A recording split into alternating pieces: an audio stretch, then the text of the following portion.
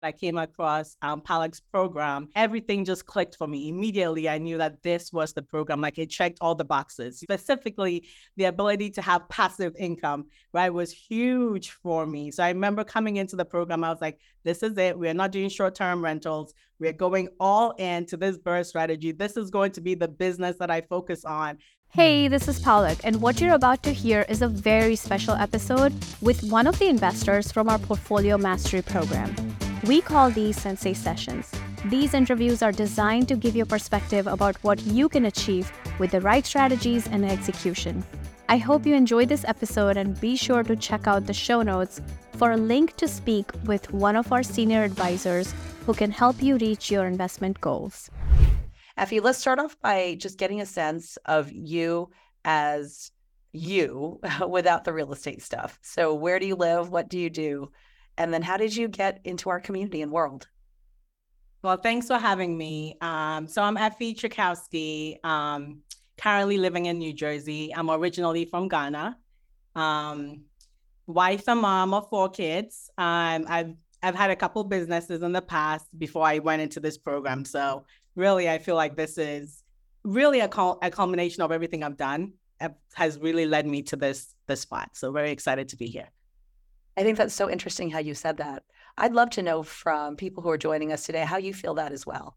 Like if you feel like the experiences that you've had before, whether it was a career or a business or whatever it is you did, it kind of is culminating into this point as an investor. I'd love to hear that. So Effie, how did you decide on investing in real estate investing after you had done all the things that you did before?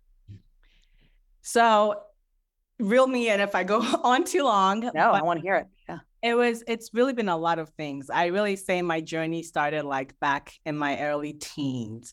I remember reading Richard Branson's autobiography. My dad was like a huge book person. I read all sorts of biographies growing up. And I remember reading Richard Branson's biography, and something about that resonated with me so well. He had built this huge empire of not just one business, right? And it was just this huge empire. And I think right after reading that, back then I knew what I was going to do. Like as a child, people would ask me, what do you want to do? I was like, I want to own my own business and I'm going to build a business empire. And that was my goal right from childhood. So I say that to say that has literally been my story. And I joke, recently I was telling my husband, I've been talking about building a business empire for so long, but it turns out that I'm actually starting to build a real estate empire. So, but it really started from then. I always wanted to be a business owner. I always knew that that's what I wanted to do. Fast forward, coming into corporate America, and having kids. There was one particular, I think, incident that really turned the desire back for me. I had my second child. She was born at 27 weeks, so very premature. Had to be in the NICU for 2 months. And I remember the entire time that she was in the NICU, my days were just wake up, take my first daughter to daycare, come back to the NICU, sit with her all day, get my daughter, go home. And that was the cycle. And then two months and a week, she came home. Typically in the NICU, they let you bring your babies home at like 5 pounds. So this was like a 5-pound-old baby, still very small, still very tiny, had come home after 2 months and a week at being at the NICU. And then I had to return to work 3 weeks later. And I remember being so devastated. I mean, she was like 5 pounds. I was not ready to go back. So I think that was the moment that I was like, I really have to take my own life really into my own hands. That was when my desire, my passion to start a business began. And it took from that time to a couple years later for me to finally quit my job. But I think that was really when I started to learn more about financial, just creating wealth, building business, creating a legacy. So I really got into the whole financial wealth industry, like lots of books and topics about how to create wealth. And I know one of the things that had always stuck out with me then was this idea of you don't need massive income to become financially free, right? Really, all you need is enough passive income. And I remember that sentence really stuck with me. So I always knew at some point that I was going to create some sort of a business that I would eventually be able to remove myself from and have it create passive income for me.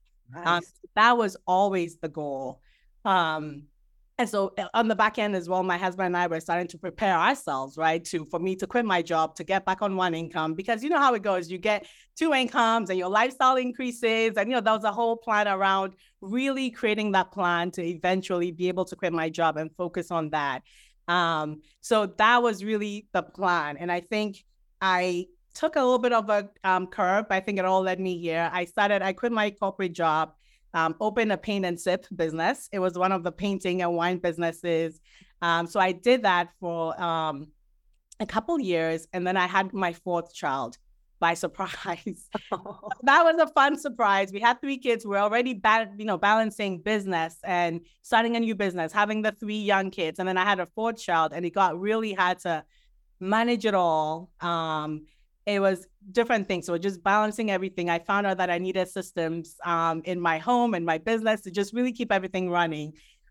So I decided to hire a manager to come in to really manage the day-to-day of the businesses, because I had to take myself out of the business a little bit. And that's when I realized that the brick and mortar business was not very sustainable and did not fit into the goal that I had, which was really being able to do something that could become passive. And so I pivoted from that brick and mortar business into coaching and consulting other moms, because one of the lessons that I had learned then was really this idea of not having systems to make my whole life work, right? It was really hard to build this business. It was really hard to make sure that I had time to be present at home. So I pivoted into actually not pivoted. I was kind of fell into it and started to do coaching on the side and consulting other moms and just really sharing my experiences running my own business as a mom of 4. And that eventually led into like a full-scale business. But ultimately, I ended up selling my brick and mortar business because, again, it wasn't sustainable. It really required a lot more hands-onness. I found out that it wasn't a fit for my personality. I'm a huge introvert. It was a lot of like socializing. I found out that it wasn't a fit for my personality, and then transitioned to coaching, the consulting full-time. And then my husband and I came back to the idea of passive income. How are we going to build passive income? So bringing it back to real estate, just before I joined the program, I had started to look into short-term rentals. So we had actually looked at a property out in the Poconos in Pennsylvania that we were going to buy and use it as a second home / short-term rental property. And we had actually put an offer on a property, and there was something wrong with the roof, and we had to pull out. And it was right around that time that I came across Palak's program. And learning about the BRRRR method, just everything just clicked for me. Immediately, I knew that this was the program. Like, it checked all the boxes, with the tax benefits, the ability to have active income if you wanted to do if you wanted to deviate from the program and do some flips, but the ability to have active income, but specifically the ability to have passive income, right, was huge for me. So I remember coming into the program, I was like, this is it. We're not doing short-term rentals. We're going all into this BRRRR strategy. This is going to be the business that I focus on. So I came in there with like big goals. I knew I wanted to have a certain amount of passive income by a certain amount of time. And that's what really got me like coming in full swing into the program. Yeah. I love it. And you said it, you came out swinging. So tell everybody how many properties you have right this moment. So I've closed on 5 deals so far. So it's 4 single family properties and 1 triplex. And I just went under contract for a flip. So okay. All right. But I want to, because we talked about this just a little bit before we came on today. And you did this very quickly after you started the program. So I want to dig into that just a little bit. Clearly, as you've described to us, your passion, and you are an entrepreneur. Like it sounds like you like to start things, you have huge ideas, and then you decided to go all in once you started the program. Yeah. What do you think helped you act so quickly after you started? So I would say a couple things, right? I think the first thing was I had done different businesses, right? And so I've seen the gamut of different businesses, the ups and downs, just knowing that with every business comes challenges that you're just going to have to push through. So I think just coming in, really just approaching it as a business, was key because it was a business. I had a plan for it. I knew the targets that I wanted to hit, and that's how I came in approaching it. No, trying to keep emotions out of it, knowing that I had a plan to follow, and I could follow it to be successful. But then also I think it was the fact that one, I came in ready to purchase because we had just come out of trying to purchase a property, but also the fact that I came in wanting to almost have like a trial part of my business, right? Every business, I feel like there's the first couple years where you're taking off in that business, right? There's that first couple years where you're setting the business up, getting the foundation started, seeing what you like, seeing what your strengths are in the business, seeing how you're going to do certain things. So I came in with that mindset. When I came in with 4 properties, I don't think I even came in really to buy 4, but I know I came in thinking I'd do more than 1 to start because I did want to test it out. I wanted to test out different zip codes. I wanted to test out maybe different contractors, different project managers, and different lenders, right? At the same time, and have that first year or so be my trial period. So that was the plan. I went in for the 4 properties. They were in different zip codes. One of them was in a zip code in Philly, 19143. But even then, I tested out 2 different areas in that zip code, the Kingsessing and Cobbs Creek.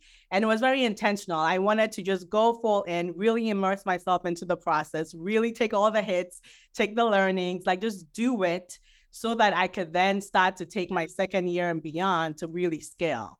And so that was really my approach for going at it. Okay. Okay. So you're in New Jersey and you picked those 2 in Philly. Where else did you pick? And how did you make that determination? I know it sounds like you were trying to do a wide spread. Like I'm going to figure out by going wide and picking some zip codes. How did you find the ones that you eventually decided to end up on? Well, so it was a widespread, but also very targeted. I knew I had to do Philly, right? Coming in, Paula Kennedy invested in Philly. I didn't want to, like, if it's not broke, don't fix it. There was a tried and tested market. It was 1 hour away from me. So I kind of came in knowing I want to do Philly. I want to be close enough that I can, check in on my contractors and go see my properties and everything if I wanted to. In terms of the actual zip codes, I drove around, right? So I was familiar with certain parts of Philly, like, the Please Touch Museum, that area around Fairmount Park. I was familiar with it. So I had driven around that area, picked out 19132 as an area to focus on because it was growing. I had talked to, actually, the very first time, actually, to take a step back, I had spoken with a couple realtors. And anytime I spoke with realtors, one of the questions I would ask is, what areas are you thinking? Are you seeing people investing? Which areas are up and coming? I know. Good question. I had sat down with one of the first realtors I spoke to, and he had taken me around the 19132, 19121 zip code, and just started to talk about how to look at the areas, how to really pick out certain streets and start to track the development and seeing where, which areas would be on the cusp of benefiting from those areas as well. So I did that. For 19132, 19143, I think it was something similar. I'd spoken with a realtor and she was telling me about a lot of appreciation going on in the Cobbs Creek area. So then I picked that area. And then my one property was actually by chance. One of the wholesalers that I worked with on another property found this property and said, I think you really should go in here. This neighborhood is great. I think you'll like it. And then so my husband and I drove out there. We loved it. The house came with a garage. And so we just fell into that. So that was how I picked those 2. Yeah. So it sounds like you put in a lot of time too. Like I've got a question here from Prakriti about money, but I'm going to hold off on just a second. But you visited the cities, right? So you visited Philly for sure. And then in terms of finding the people you were deciding to use, like the realtors and how did you find those people? The first realtor I found, I think I looked at listings and in Zillow. So it was really in Zillow. It had a realtor attached to the listing. I don't think it was a listing agent, but I had called a couple realtors that I was finding on listings, and it was really hard. Some people don't call you back. And so the few that I spoke to, I just kind of went with energy. This realtor, I loved him, before the first time I spoke to him, after we finished speaking, he, learned a little bit more about me and what I was looking to do. He was like, come to Philly. Let's go sit at a cafe. Let's talk. I'll show you some of the parts of the area. So I like that about him. He told me about some other programs that he had done, and just he was really good and resourceful in terms of sharing all his thoughts with me. So I like that with him. And then the other realtor that I found was also, I think, something similar. I had just looked at BiggerPockets, found a realtor on there. And then my other properties have been through wholesalers. Okay. What other markets did you invest in early? So it was 2 in Philly, and then where else? Oh, no, it's all in Philly. So it's all zip codes in Philly. Yeah. And they're not too far from each other. They're all in a certain, okay. They're not too far from each other, but I wanted to test out different zip codes. Okay. No, that makes sense. So then did you use everything? Yeah. Did you use the same people for all of those things? And as far as contractors and the people who, or does each zip code get its own special person to help you with it? So the original plan had been to find different contractors. So that was my first mistake in the program. Initially, I wanted to go with 4 different contractors, test them out, see how they did, even time them, because I had gotten these properties all around the same time. So really to see who would finish first. And then my first contractor managed to talk me into using him for 3 of my properties. So I had one contractor for one property where I was doing a very light rehab. And then my one contractor talked me into using him for the 3 properties, and he couldn't handle it. So he started the first property, things were going well. And then as I closed on the other 2, I could tell that he didn't live up to what I expected. So that was a little mistake there. Good lesson learned to really trust my plan and really trust my instincts, because it took me a while to fire him because I kept on giving him the benefit of the doubt for way longer than I needed to. But yeah. I want to talk more about that in a little, but I have a question here from Prakriti who said, did you have to work with multiple hard money lenders to be able to do multiple rehabs all at the same time? So actually, I ended up working with multiple hard money lenders, right? So I worked with Easy Street for 2 of my deals. And I know with them, after my second deal, they wanted to see that I had closed a full cycle before I took on another loan with them. So then I went with Rehab for 1, and then Quanta, which was another HML that I found on my own for the other. So it was 3 hard money lenders across the first 4 investments. Yeah. Okay. I've got a question here from Kirsten. Amazing, Evie. I'm always interested in the financials for success when we all are starting to get started. Did you start out with a specific amount, like a chunk of cash, or are you able to utilize your previous homes before Open Spaces, that equity for investment? So I had said we were looking to buy a short-term rental. So we had some money earmarked for purchasing that. And so that was one of the things that actually sold that BRRRR program to me, because just comparing how much I would have to put down for that property versus being able to put something into a property, BRRRR, and then take it out, that was huge, because back then it was really going to be a matter of saving up a little bit, buying a short-term rental, saving up again, buying a short-term rental. So BRRRR, when I learned about the BRRRR strategy, I'm like, oh, this is fantastic. I can put my money in and pull it out. So we did have a chunk of money saved up for that. And then we also tapped into our home, our HELOC, to be able to do more deals as well. This is a great question from Beth. How do you find good contractors while out of state? I'm having a hard time finding contractors that are licensed and bonded. Honestly, luck and referrals. Like the current contractor that I'm in, someone referred them to me from our accountability group. It's one of those things. I had talked to about 3 contractors that I was going to use, and it seemed fine, right? The one that I ended up using ended up not being the best, but I had 2 others that I had started talking to that I kind of let go of when I decided to just go all in on this guy. So, I mean, I think it was really a matter of, I asked my HML, my hard money lenders, contact actually for any contractors they knew. I had a wholesaler from New Weston give me a list of contractors as well. And then the realtor that I had talked to gave me one, but even he said, I'm giving you this one. I can vouch for him because good contractors go bad. So he really warned me about just with contractors, it's hit or miss, but I really like the one that I currently have right now. He's great. He's on time. And so you will find it. You might have to go through a lot, but then I think with the contractors, don't pay up front. Right. That was the mistake that I made. I did not listen to the program. Palak and Nidhi kept stressing, don't pay too much, just give a little bit. With him, silly of me, I went ahead and started paying him by this set amount per week. And so that really was the lesson I learned to not do that. So that really hurt me a little bit in the beginning, but it's really just don't pay them a huge amount, and then maybe you can test a few out just by talking to them. Also, I also think that if I had given this one contractor just one project at a time, it may have been a different thing. I think he was just overwhelmed with 3 properties. He probably just talked a good game and made me think he could take on more than he really could, because he really was doing okay, sending me updates. And then when I added more properties, it kind of fell apart there. So. Can you kind of explain to us when it started to go off the rails? Like if you have a contractor who starts out strong, can you just talk about what maybe you will notice from now going forward where things are just not working right? Yeah, so I think with the updates, right, in the beginning, it was great.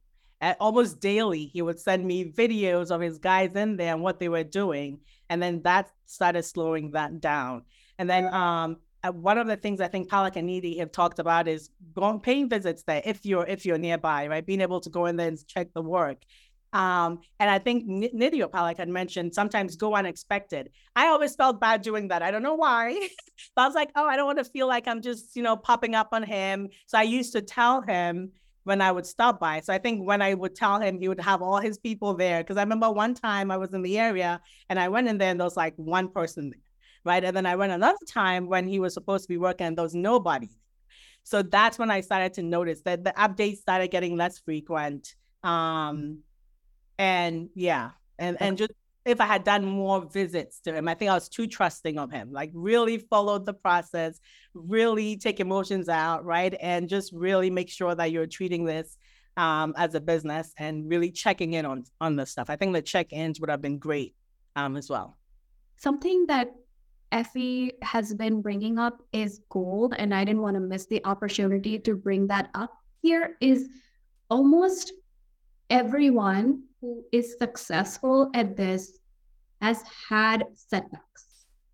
There is no way, even if you follow everything that we're saying, there's no way you can follow everything we're saying on the first property, right? Because it's just, you're building a whole business. You're going to miss certain things and you're going to run into things that you completely didn't expect. Almost everyone runs into setbacks.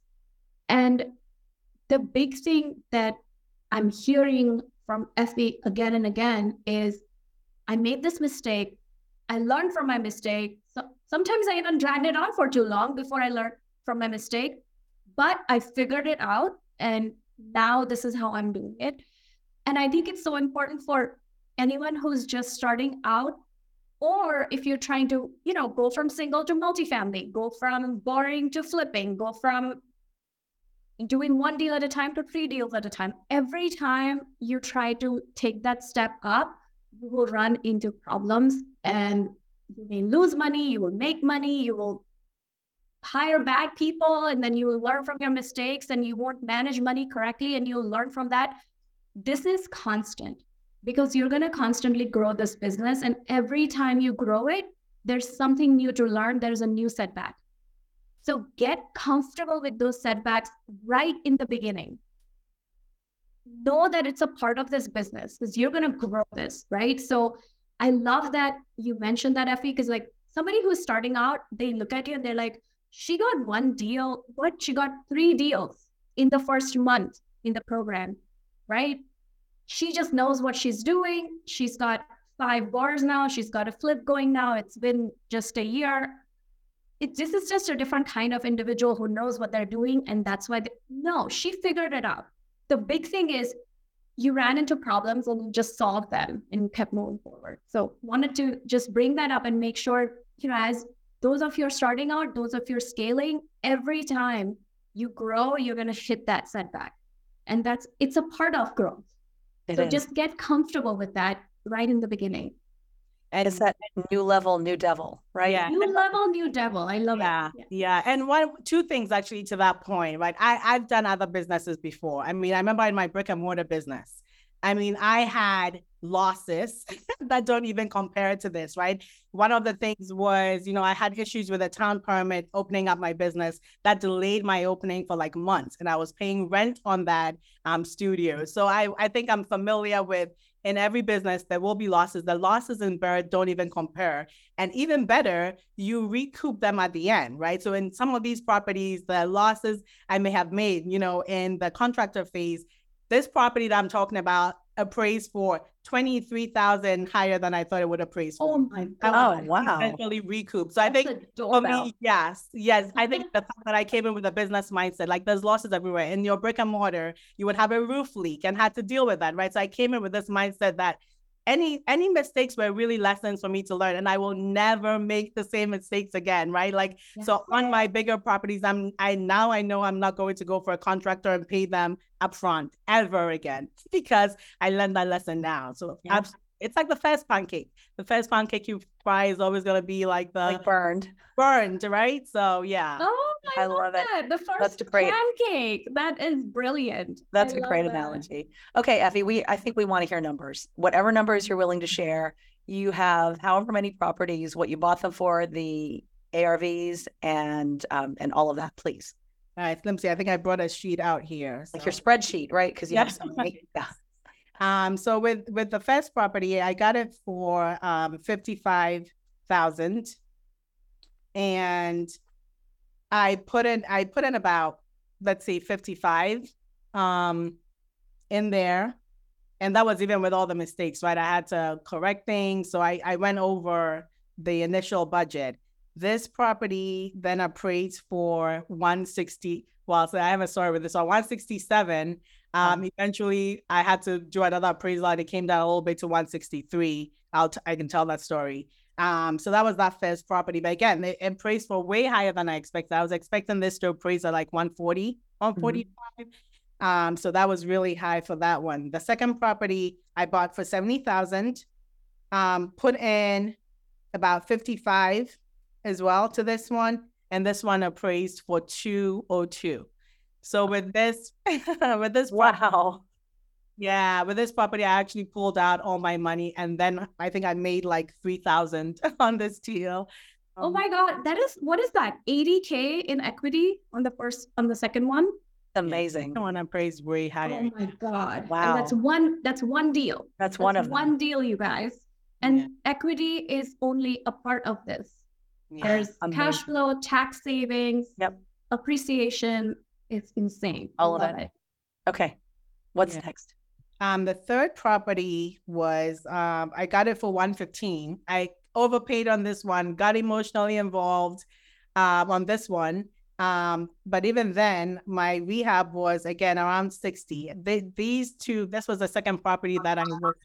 I made a bit of a mistake with the contractor, because again, this property, I think I was supposed to spend maybe 50, 55, ended up being about 60. But yet it's still appraised at 223. Oh, wow. For this property. This property, I still left money in the deal, but this was probably the deal that I left the most in, maybe about 20,000-ish, but this area is also appreciated. So down the line, I may choose to sell it or whatever I need to do to it. And then the fourth of the first, the single family homes, was I got it for 105. I only put in about 30,000 in rehab, because again, I was testing out, doing full gut rehabs and buying properties that were moderately fine that I could just do a cosmetic rehab. I wanted to test out how it would affect the appraisal. And so this one ended up being, I put in only about 30,000 and it appraised for 194. So with this one, again, I managed to get like a huge cash out from it. Wow. I don't think I pulled everything out yet, but I left very little money in this deal as well.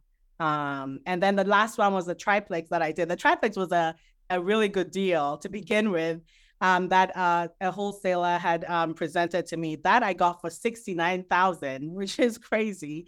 That's crazy. $68,500. And then I put in about less 90 something in this. And with this one, I'm expecting it to appraise and potentially pull out close to like 50,000 from that. Oh my God. Oh my goodness. Congratulations. That is really incredible. And do you have a number for all of your assets now that you own property wise? Yeah, the last time I checked, it's about 1.2 million with everything, with the triplex included. Yeah. So I know it's pretty crazy to me. Yeah. How do you feel about your business now? Do you feel it's a business? Yeah. No, it's really, and I keep saying this, right? Like out of everything that I've done, I love the potential in there. And this is with all the mistakes I made, right? And this was really the plan the first year, to make all the mistakes and really gear up, for more. But my goal is like, my husband says I'm crazy, but I'm like 50 at least in the next 5 years of like, and I have like a set amount. But then, yeah, I think I really, really appreciate it, because I also think not just the potential to make income, but then the flexibility. Like this is what I've been chasing, right? Like ever since I quit my job, being able to have something where I'm able to use my talents, passions, to do something, but then would still give me the time to be the present mom that I want to be at home. So like, this is fantastic. Like when my son was home during the summer, I took him to a closing, right? It was hard to be able to incorporate my kid into what I did until now. So for me, that's really the best benefits of this business, is the flexibility that it gives me. I want to ask you, because you mentioned some mistakes that you made. Yeah. And maybe they were costly, or they felt costly at the time. And now we are seeing it at the end, where you're talking about the equity that you built up, and it's amazing. Mm-hmm. But how did you talk yourself through it at its most difficult in the very beginning, when you didn't know it was going to work out well at the end? How did you talk yourself through that? What was your mindset like? So, I mean, for me, and that's one of the things that I do, right? So the thing I do in my business is really helping moms balance business and work. And one of the key pieces to me, one is my faith, right? So for me, I'm very faith oriented. So for me, everything is faith-based for me. And the work that I do, I find it to be something that I'm just doing. It's incorporating everything, including my purpose, right? So one of the things I always say to myself is to, one, have fun with it, but also to let go. So on the one hand, I'm very type A, in that I have my goals and my plans and all the things that I want to make happen. But then also I recognize the need to loosen the grip a little bit, right? And to just leave some of it to faith, to God, to serendipity, whatever you believe in, right? The Alchemist talks about the whole universe conspires to give you what you want or whatever. For me, I believe God has my back, right? So my faith plays into this, where every mistake I make is meant to be made, right? I had to make this mistake to learn this lesson. I had to meet this person to learn this thing or to do this deal. So I try to go with the flow, right? Understanding that I have a goal at the end, but then the journey is going to be up and down. But then I trust the journey, trust that who is on the journey with me, right? And just know that in the end, I will get where I need to be. So I feel like I'm always where I need to be. I truly believe that I'm always where I need to be, and that God has my back through everything that I do. So really, yeah, how I keep myself going. I love that. We've got a lot of questions for you, Effie. We've got a question about money for you. Did the hard money lenders impose caps and restrictions on your funding because you were taking on multiple projects with multiple lenders simultaneously?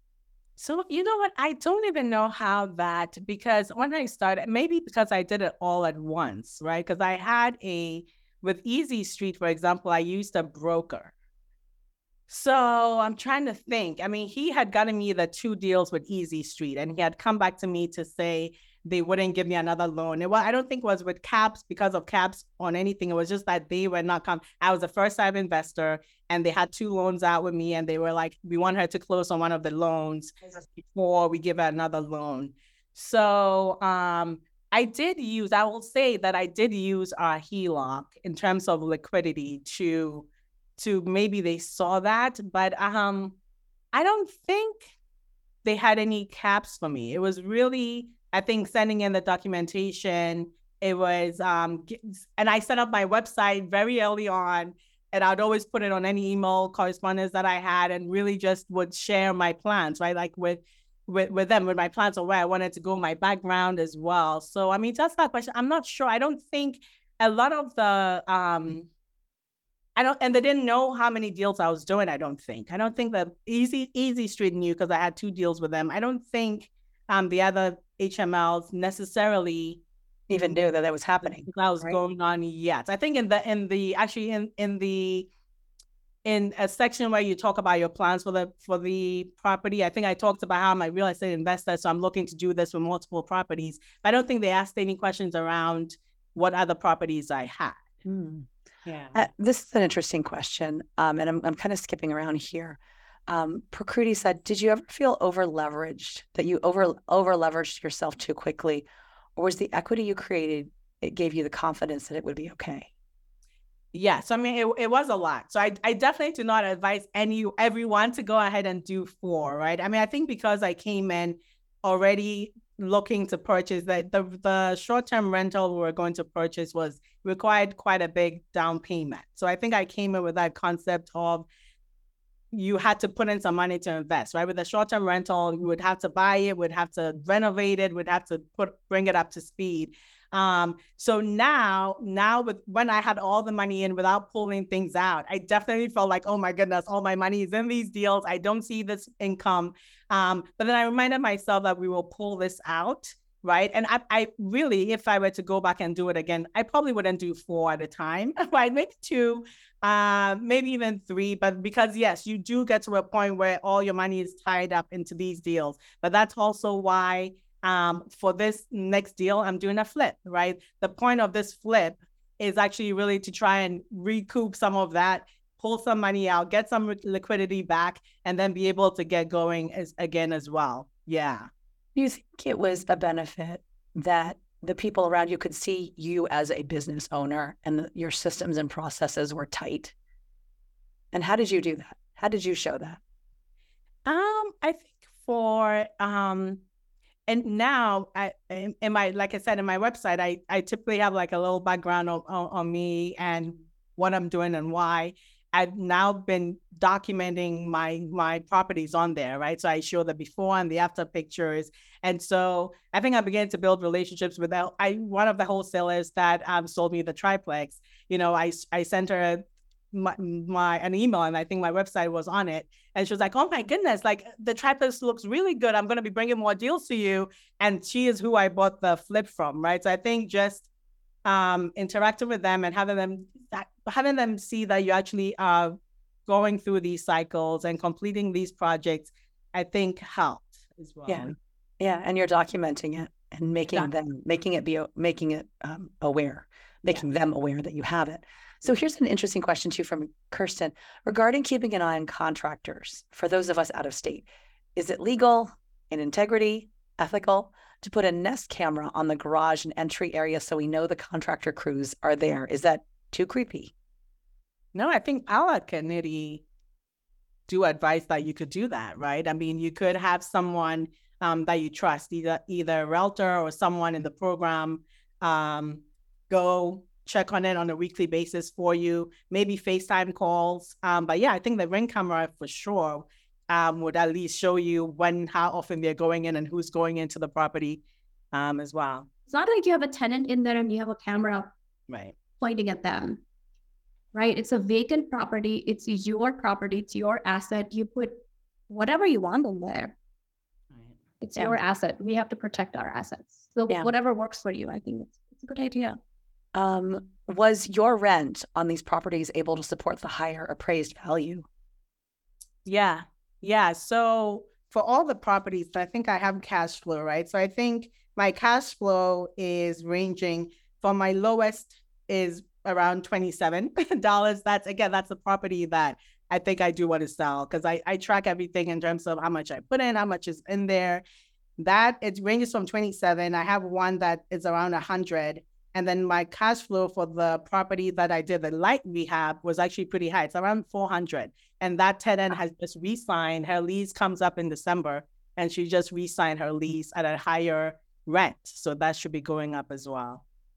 I would love to hear personally how you back end manage all of these properties, spreadsheets. Like how do you do the back end part? Yes. So I mean, one of the things that sold me into this program was systems, right? Because I got to a point in life where I realized I needed systems to manage my life and business. I mean, for nothing too crazy, I really just have a spreadsheet tracker that I track everything about the properties, right? The money going in, out, insurance, the rents, the cash flow, and then details about the properties as well, if it's electric or gas, all those details. So I do track them in there. And then I have property managers as well too, who manage the properties for me. So that's huge as well. It sounds like your business experience is really helping, because really you are assembling a team. This is your team.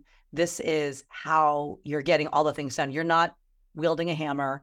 You're not collecting rent checks. You're really managing the team of people who are helping to grow this business.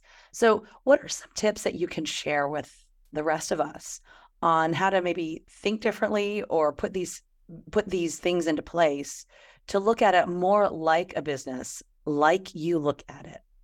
So a couple of different things. So really I always look at businesses like organizations, right? So I have this framework that I use in like business and home, which is like getting ahead. And I think it's similar to things that Palak has spoken about, right? So really in the beginning, I'm all about assessing. One of the things I'm really big on is building a business that fits me, fits my personality, fits my strengths, right? So I keep talking about how I'm a huge introvert. I like certain ways of communicating.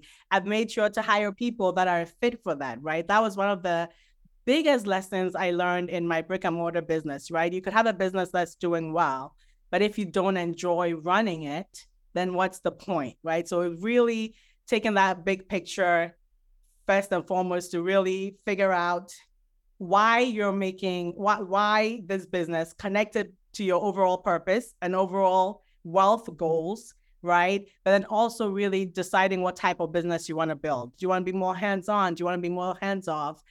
That really is the first step.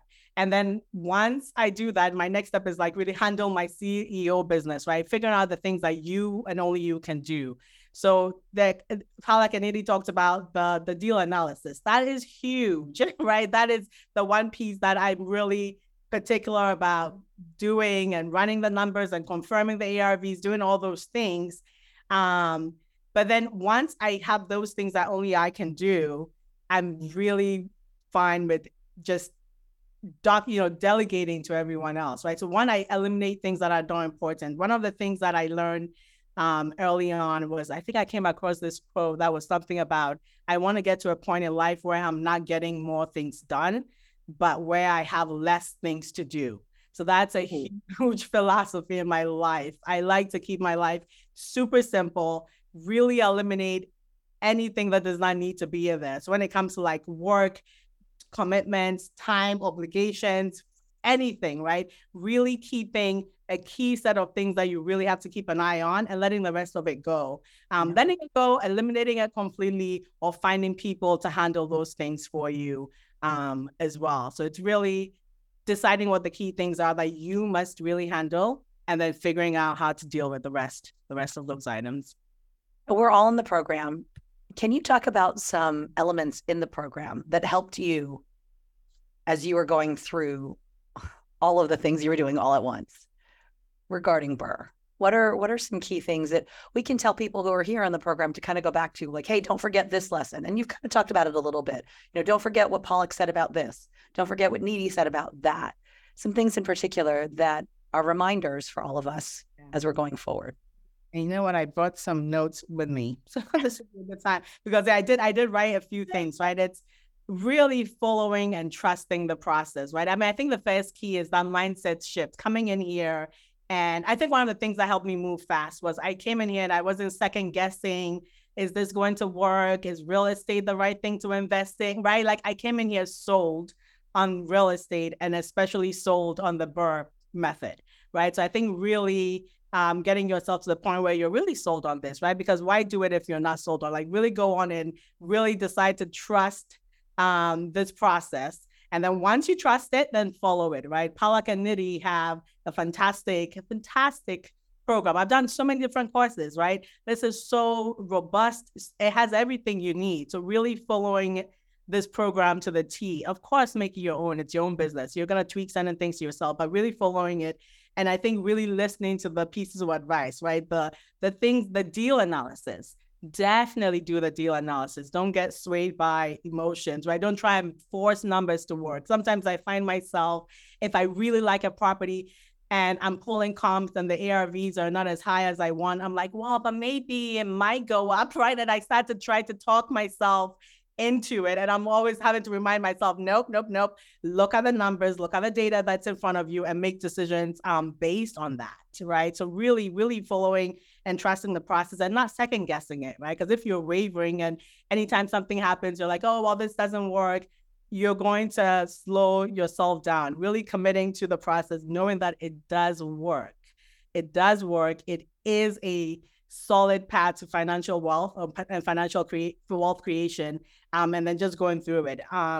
You'll make mistakes like we've talked about, right? It's all part of the journey. But again, like I say, every mistake you're made, you're supposed to make that mistake. Just learn from it and keep that bigger picture in mind. And then also connecting it to what you're doing to your overall purpose and your life wealth plan or whatever, right? I think that's one of the big pieces as well. For me, the work I do really is connected to my purpose and what I feel like I'm put on earth to do, right? So it's really finding work that brings me joy, finding work that makes an impact, right? I always talk to women like to not, and to women specifically, I'm sure other people as well, women in particular, we like to not make money, right? We like to not feel like, we don't want to make money or we just want to make enough. As long as I make enough for my family, take a vacation here and there.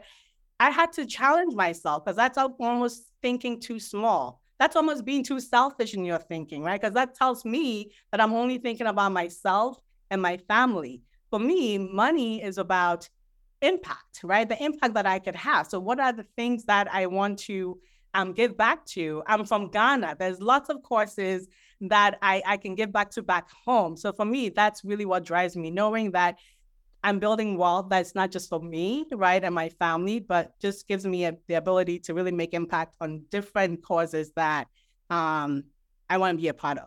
So that's so good. And Vanessa says, what took you so long to get in the Sensei session?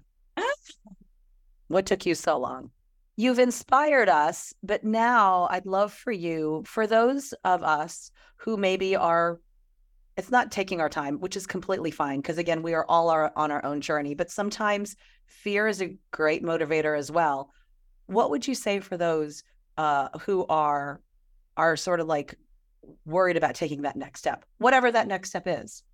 Yeah. And I think this again goes back to your why, right? Your why, purpose. What is it that grounds you in life? What do you believe in, right? What do you believe you're on earth to do? What do you believe the purpose or the reason for making money is, right? I think those are the things that will really make this meaningful and not just something you're doing, right? Being able to connect it to your entire life. For me, I connected to wealth, I connected to my family.